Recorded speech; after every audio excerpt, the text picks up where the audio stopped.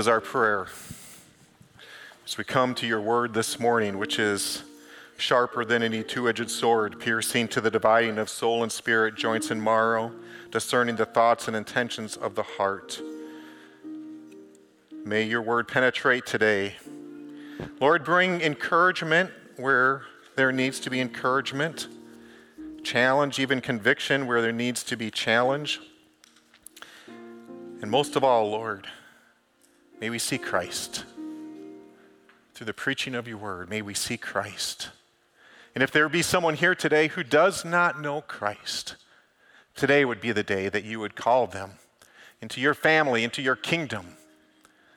May they repent of their sins and put their full faith and trust in Jesus Christ as their Lord and Savior. We pray all these things.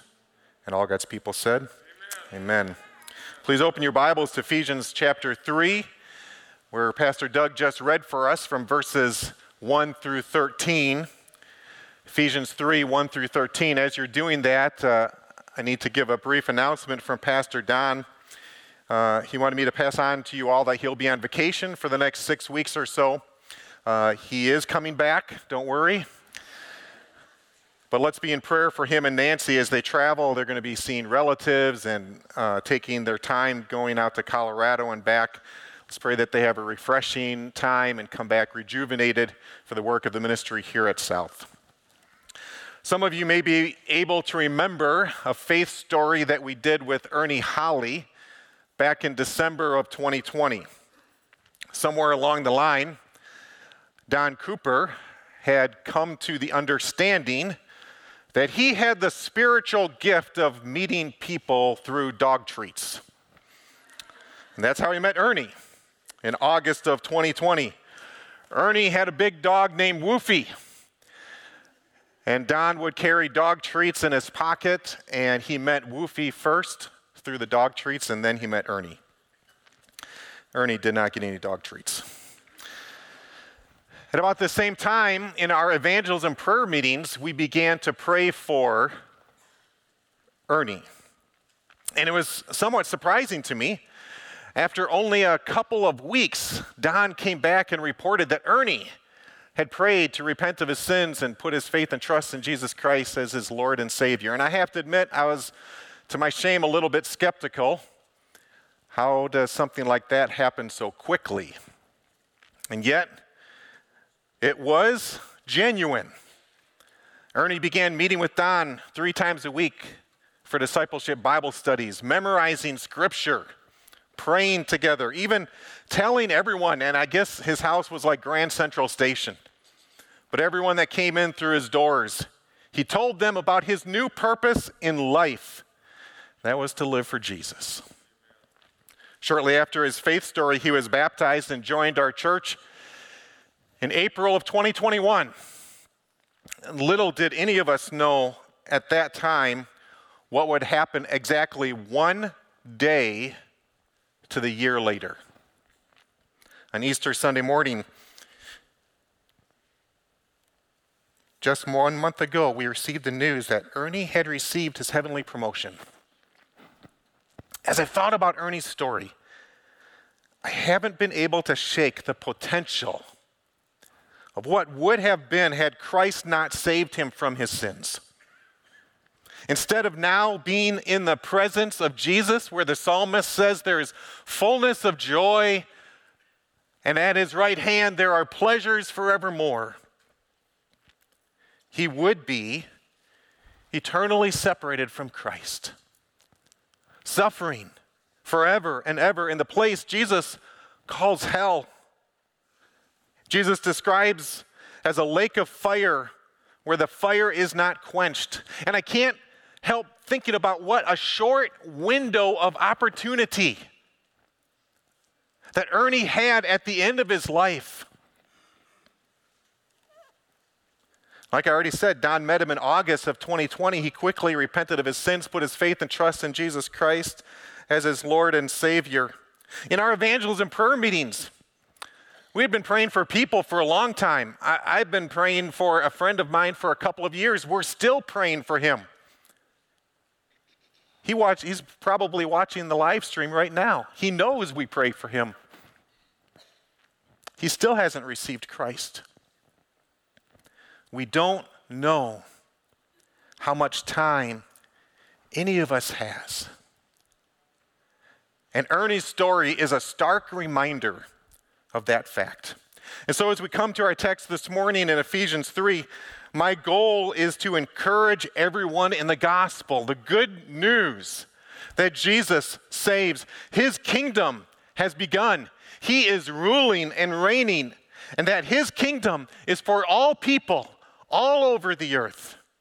And it's our great privilege as subjects of the kingdom of God to be his representatives, announcing this good news over and over again, both to one another as redeemed citizens of that kingdom, but also to those who are not yet in that kingdom, inviting them to accept the king's invitation, to lay down their arms of resistance and rebellion and submit to Jesus' reign in their lives.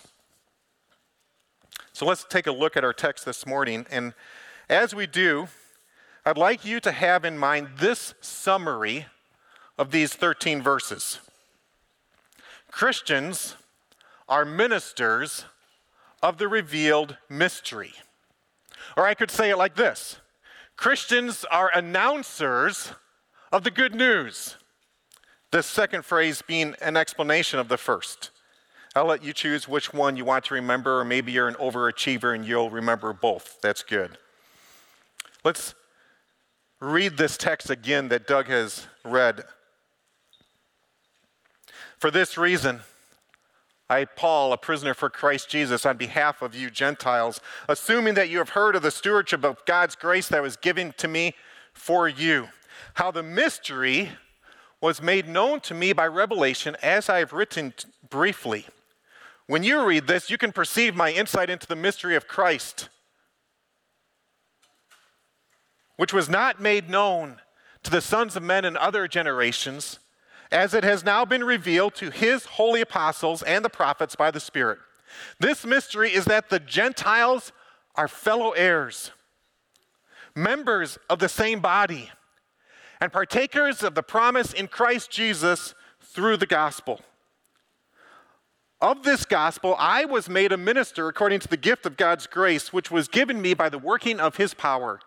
To me, though I am the very least of all the saints, this grace was given to preach to the Gentiles the unsearchable riches of Christ, and to bring to light for everyone what is the plan of the mystery, hidden for ages in God who created all things, so that through the church, the manifold wisdom of God might now be made known to the rulers and authorities in the heavenly places.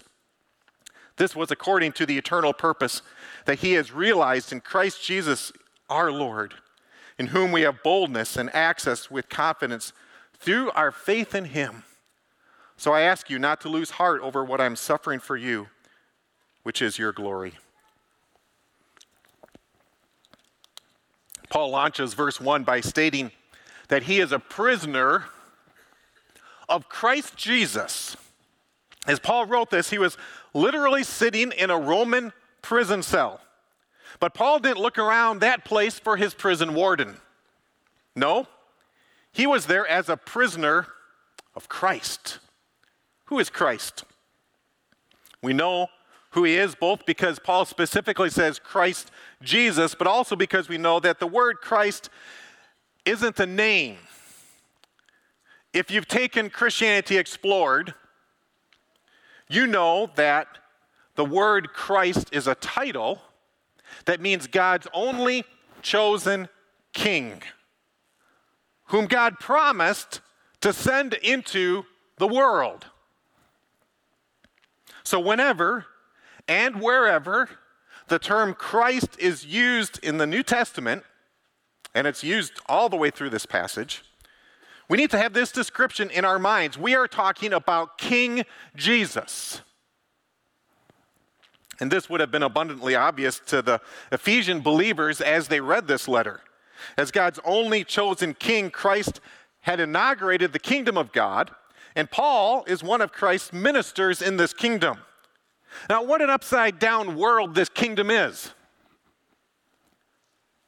that one of King Jesus' ministers would find his serving place in a prison. But what did Jesus say?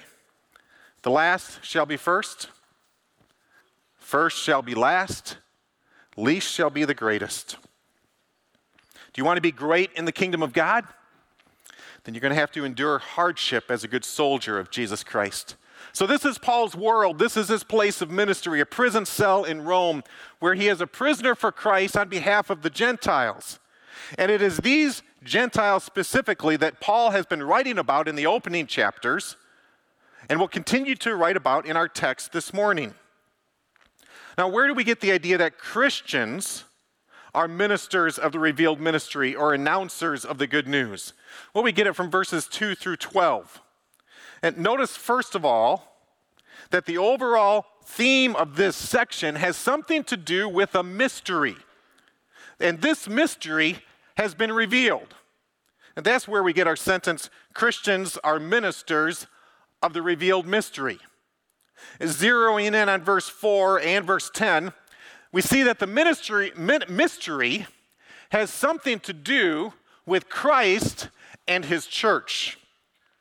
Paul is going to restate this later in chapter 5 and verse 32, where he summarizes his exhortation to husbands and wives by saying that this marriage relationship is of utmost importance and significance because it too is a mystery that also refers to Christ and the church. Paul does this in verse 31 by appealing to the creation account of marriage given in Genesis chapter 2. And this he does to support all he said about husband and wife relations. But this means that ever since the beginning of creation, God has planted a mystery in the bonds of marriage that points forward to Christ and the church. That's why Paul writes in verse 9 of chapter 3 that it was the plan of the mystery hidden for ages in God who created all things. The seed of the mystery of Christ and the church is planted in the creation account of the institution of marriage. And according to verse 5, that mystery wasn't revealed, wasn't even known to be a mystery until it was made known in the New Testament times to the apostles and the prophets. And this because it was the Holy Spirit who revealed it to them. And verse 10 tells us more about the church's role in this mystery. When the church fulfills its role in whatever this mystery of Christ is, then the manifold wisdom of God is made known to the rulers and authorities in the heavenly places. This is one of the reasons why I've written under the title Ephesians my 4-word summary of this whole book. And it's this: think cosmically, act locally. There is something in the church that when the church does it well, like God has purposed it to do, God's wisdom is made known to these unseen forces of good and evil all around us. Because of the implications of the mystery of Christ in the church, believers have a special relationship with King Jesus, boldness, access, and confidence through our faith in him. Okay, so we've danced around this mystery long enough. Let's zero in on the heart of this passage and discover what the mystery of Christ and the church is that Paul has been writing about, and what our response to it should be. First of all, the mystery is described in verse 6. This mystery is that the Gentiles are fellow heirs, members of the same body, and partakers of the promise in Christ Jesus through the gospel. We read this in our 21st century Western context today. And if we don't consider what the first century Middle Eastern context was, we lose the significance, even the scandal of what Paul is writing. In that day and in that place, racism reared its ugly head, most significantly, between Jews and Gentiles. And it was a two-way street. Both had anything from prejudice to strong animosity towards the other. So when Paul writes that the Gentiles are fellow heirs, members of the same body, partakers of the same promise in Christ Jesus through the gospel, it would be shocking outside of the context of the gospel. But this is a mystery because it was both unanticipated and unattainable apart from Christ. Going back to our marriage discussion earlier, what is the point of marriage that it illustrates related to the mystery of Christ and the church? Well, Paul explains that, what it is, both in chapter 5 and verse 31, and chapter 1, 9 through 10, and here in 3:6. Notice in chapter 5 and verse 31, Paul quotes from Genesis 2, "Therefore a man shall leave his father and mother and hold fast to his wife, and the two shall become one flesh." Back in chapter 1, verses 9 through 10, Paul first introduced the concept of this mystery by writing, "The mystery set forth in Christ as a plan for the fullness of time to unite all things in him, things in heaven and things on earth." Now, what stands out from all three of these passages? It is the unity that exists. This is the mystery of Christ and the church. So we could paraphrase verse 6 and say that the mystery is the church is a unified body of Jews and Gentiles sharing all the rights and privileges of being united to Christ and united to one another through the gospel. As such, local churches are strategic outposts for the kingdom through the world, showing the manifold wisdom of God to the rulers and authorities in the heavenly places as it joyfully exists in the unity of the gospel of Jesus Christ. I can't help but think about Ernie's situation again. Not only where he is now in relation to where he could have been otherwise, but also what a change that took place in his life a year and a half ago when he received Christ. Paul describes what that change looks like for all of us in chapters 1 and 2 as he illustrates why this mystery is this unification of people to one another through Christ and the gospel. Notice he says, first of all, in chapter 2 and verse 12, that before Christ, we were separated from him. And yet now, we are united to Jesus.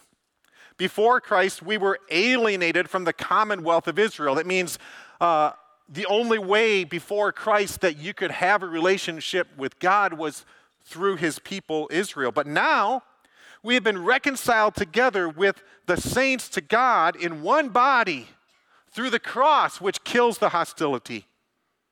Before Christ, we were strangers to the covenants of promise. All the promises in the Old Testament had nothing to do with us. But now, we are fellow citizens in this kingdom with the saints. Before Christ, we had no hope, being without God in the world. Now we are members of the household of God. Before Christ, we were separated by a dividing wall of hostility. Now in Christ, we are united with saints in peace. And before Christ, we were strangers and aliens. But now we are built together with the saints into a dwelling place for God by the Spirit. What a transformation, what a change that takes place and can only take place in Christ Jesus. These spiritual benefits, I'm afraid to say though, as we sit here and go over them, can just kind of like wash over us. And if you've been walking with the Lord for a long time, you might think, that's nice. But these spiritual benefits should be more exciting to us than what the physical benefits would be for someone who is rescued out of war-torn Ukraine and brought somewhere else in the world where there is safety, given a house, given a car, given a job. Such a person would be out of their minds ecstatic And even more so if their family members were also transplanted with them. But the change of loyalties, masters, kingdoms that the Christian experiences at the moment of salvation is worth infinitely more than that.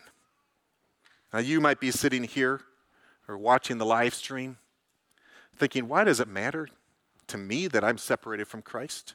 What does it mean to me to be strangers to the covenants of promise without hope, without God and without hope in the world? Well, I'm glad you asked that question.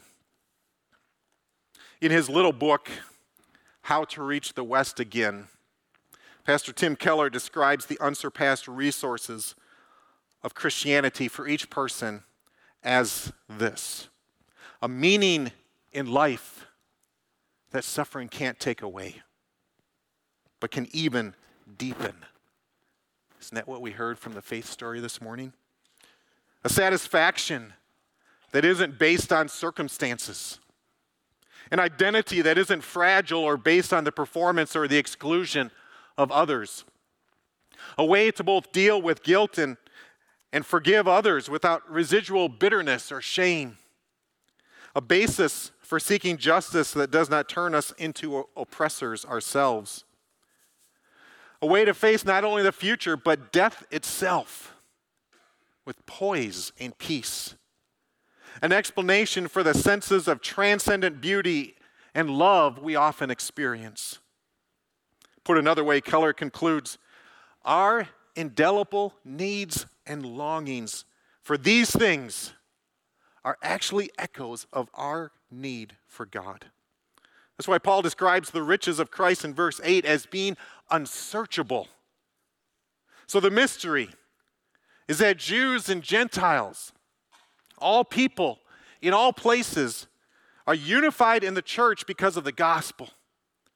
This means that there is nothing more important than our unity in Christ today.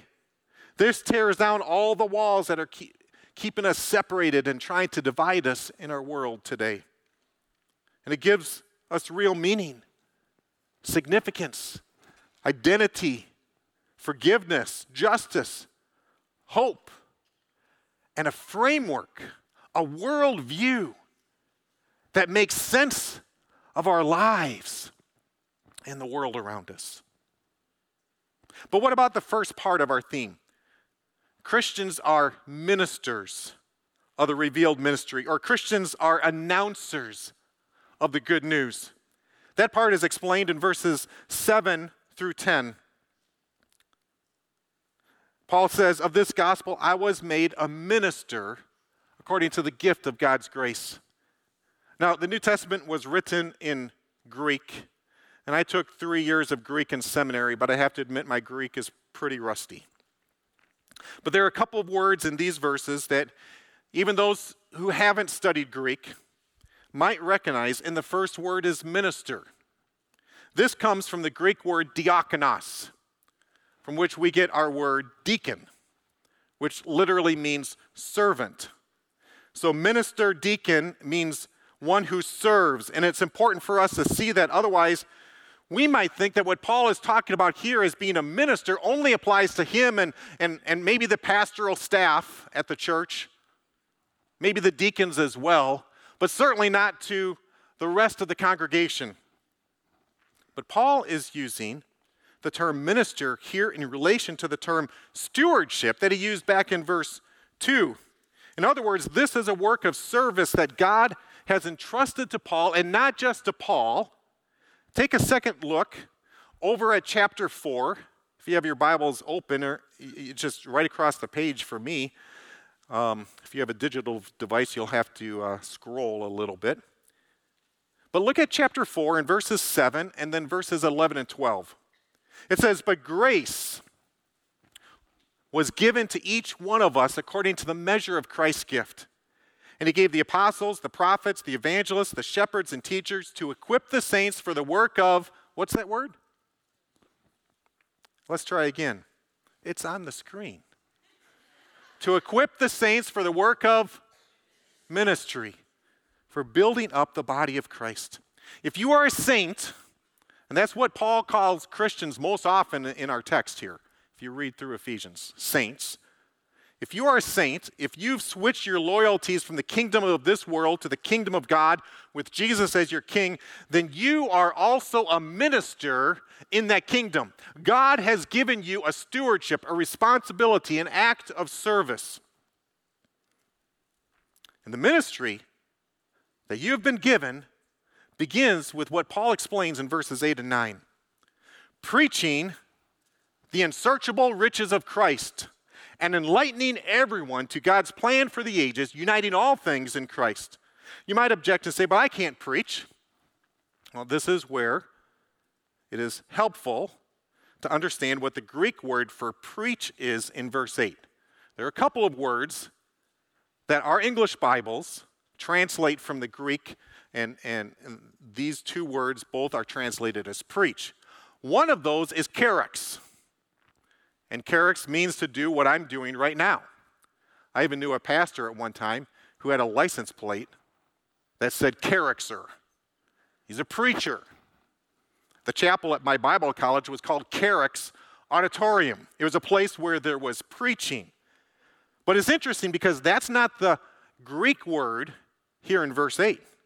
The Greek word in verse 8 is euagelizo, which means to proclaim news of victory, announce good news. And what is it that we are announcing? Is it not the same message that Jesus began his earthly ministry with, as recorded for us in Mark chapter 1 and verse 15? The time is fulfilled. The time has come. It's here. The kingdom of God is at hand. The kingdom of God has begun. The response should be repent and believe in the gospel. King Jesus' kingdom has been inaugurated. If you are not yet a part of his kingdom, the call for you is to lay down your arms, stop your resistance, repent of your rebellion against the king. His kingdom is sweeping over the world, and one day he will return in flesh and blood to rule and reign forever and ever. Repent and believe in the gospel. And then share this message with those around you. Now, I'm one that's helped when someone not only points out what I should do, but also gives me some help in how I can do that. So I'd like to briefly do that for you this morning by giving you 6 ways that you can be a messenger, an announcer for Jesus Christ, and or develop yourself as that minister. The first way is this. On your way out, grab one of these Scaffolding the Gospel cards. If you came in any of the 4 entrances to this church, unless you snuck in the kitchen way, you would have seen a stand with these cards on them. The larger one is laminated. It's very hard to write on. I'll just give you, you got a Sharpie is about the only thing that can write on this. The smaller one is easier to carry around, and it's easy to write on the back. But the cards lay out a biblical strategy for sharing the gospel. As a matter of fact, it was the exact strategy that Don Cooper used in his ministry with Ernie. Number 2, and you flip to the back of the card, begin praying for the lost that God has strategically placed in your lives. That's the first step on the front of the Scaffolding the Gospel card, is to pray. And on the back of the card is your very own top 10 list.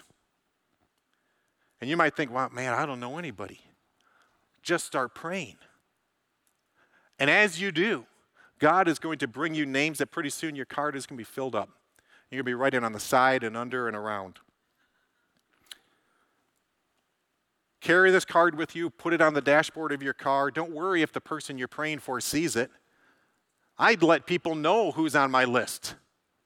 They're thrilled that I'm praying for them.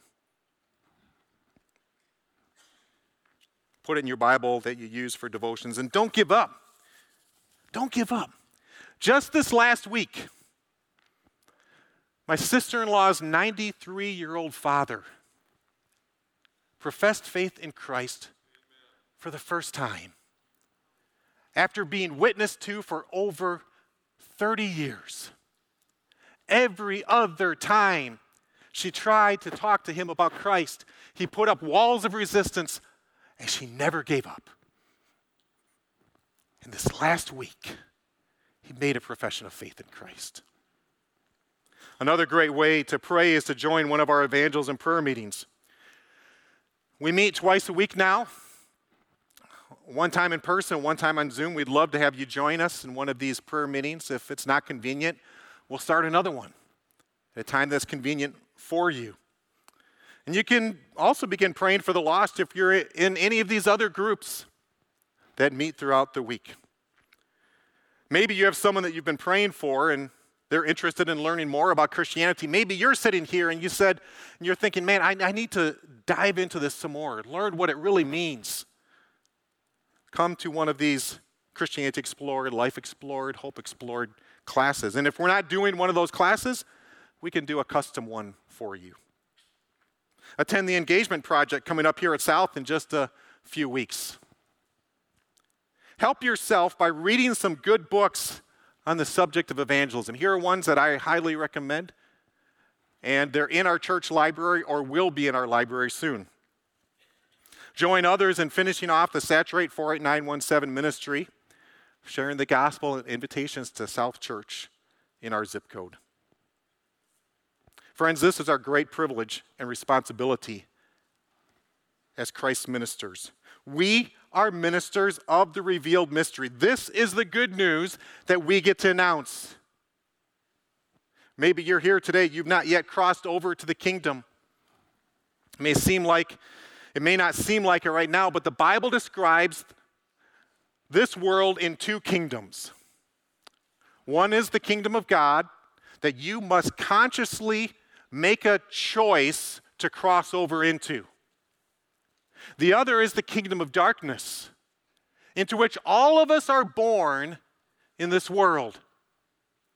And back in Ephesians chapter 2, Paul describes this as a place where we are dead in our sins. We're following the course of this world, following the prince of the power of the air, the spirit that is now at work in the people of disobedience. And we all have been there. We all lived in the passions of our flesh, giving in to the desires of the body and the mind, and were by nature children of wrath, like the rest of mankind. But God, being rich in mercy, because of the great love with which he loved us, even when we were dead in our trespasses and sins, made us alive together with Christ. By grace, we've been saved. And this grace is so important. It's important for two reasons. The first is because there's absolutely nothing we can do to tip the scales in our favor.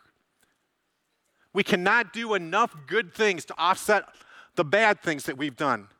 As a matter of fact, the Bible says if you do one sin, you're called a sinner. The other reason, though, that it's so important is because if we could do something, I might think I'm better than someone else. And I might take the credit upon me rather than give it to God, where it belongs. So I encourage you, if you're here today or watching this on live stream, right now, wherever you are, repent of your sins, align yourself through faith in Jesus Christ as your King, your Lord, and one and only Savior. And if you have been rescued from your sins, you are now a citizen of Jesus' kingdom. You can begin sharing this good news. Blessed assurance, Jesus is mine. Oh, what a foretaste of glory divine. Heir of salvation, purchased of God, born of his Spirit, washed in his blood. This is my story. This is my song, praising my Savior all the day long. I love to tell the story of unseen things above, of Jesus and his glory, of Jesus and his love. To God be the glory. Great things he hath done. So loved he the world that he gave us his Son, who yielded his life, an atonement for sin, and opened the life gate that all may go in. Praise the Lord. Praise the Lord. Let the earth hear his voice. Praise the Lord. Praise the Lord. Let the people rejoice. Oh, come to the Father through Jesus the Son, and give him the glory. Great things he hath done. Heavenly Father, we come here today to give you the glory, to thank you for all that you have done for us. And Lord, we pray that as we've been praying already, if there is someone here today who has not yet repented and crossed over into your kingdom, today would be that day. Lord, for those of us who call South Church our home, who come here on a regular basis, Sunday after Sunday after Sunday, and go out from this place, may we go out with eyes to see the world as you see it, separated from you, cut off from your hope, without God in this world. And may we have the compassion of Jesus and the heart and passion and love to share with them this good news. I pray all these things in Jesus' name. Amen.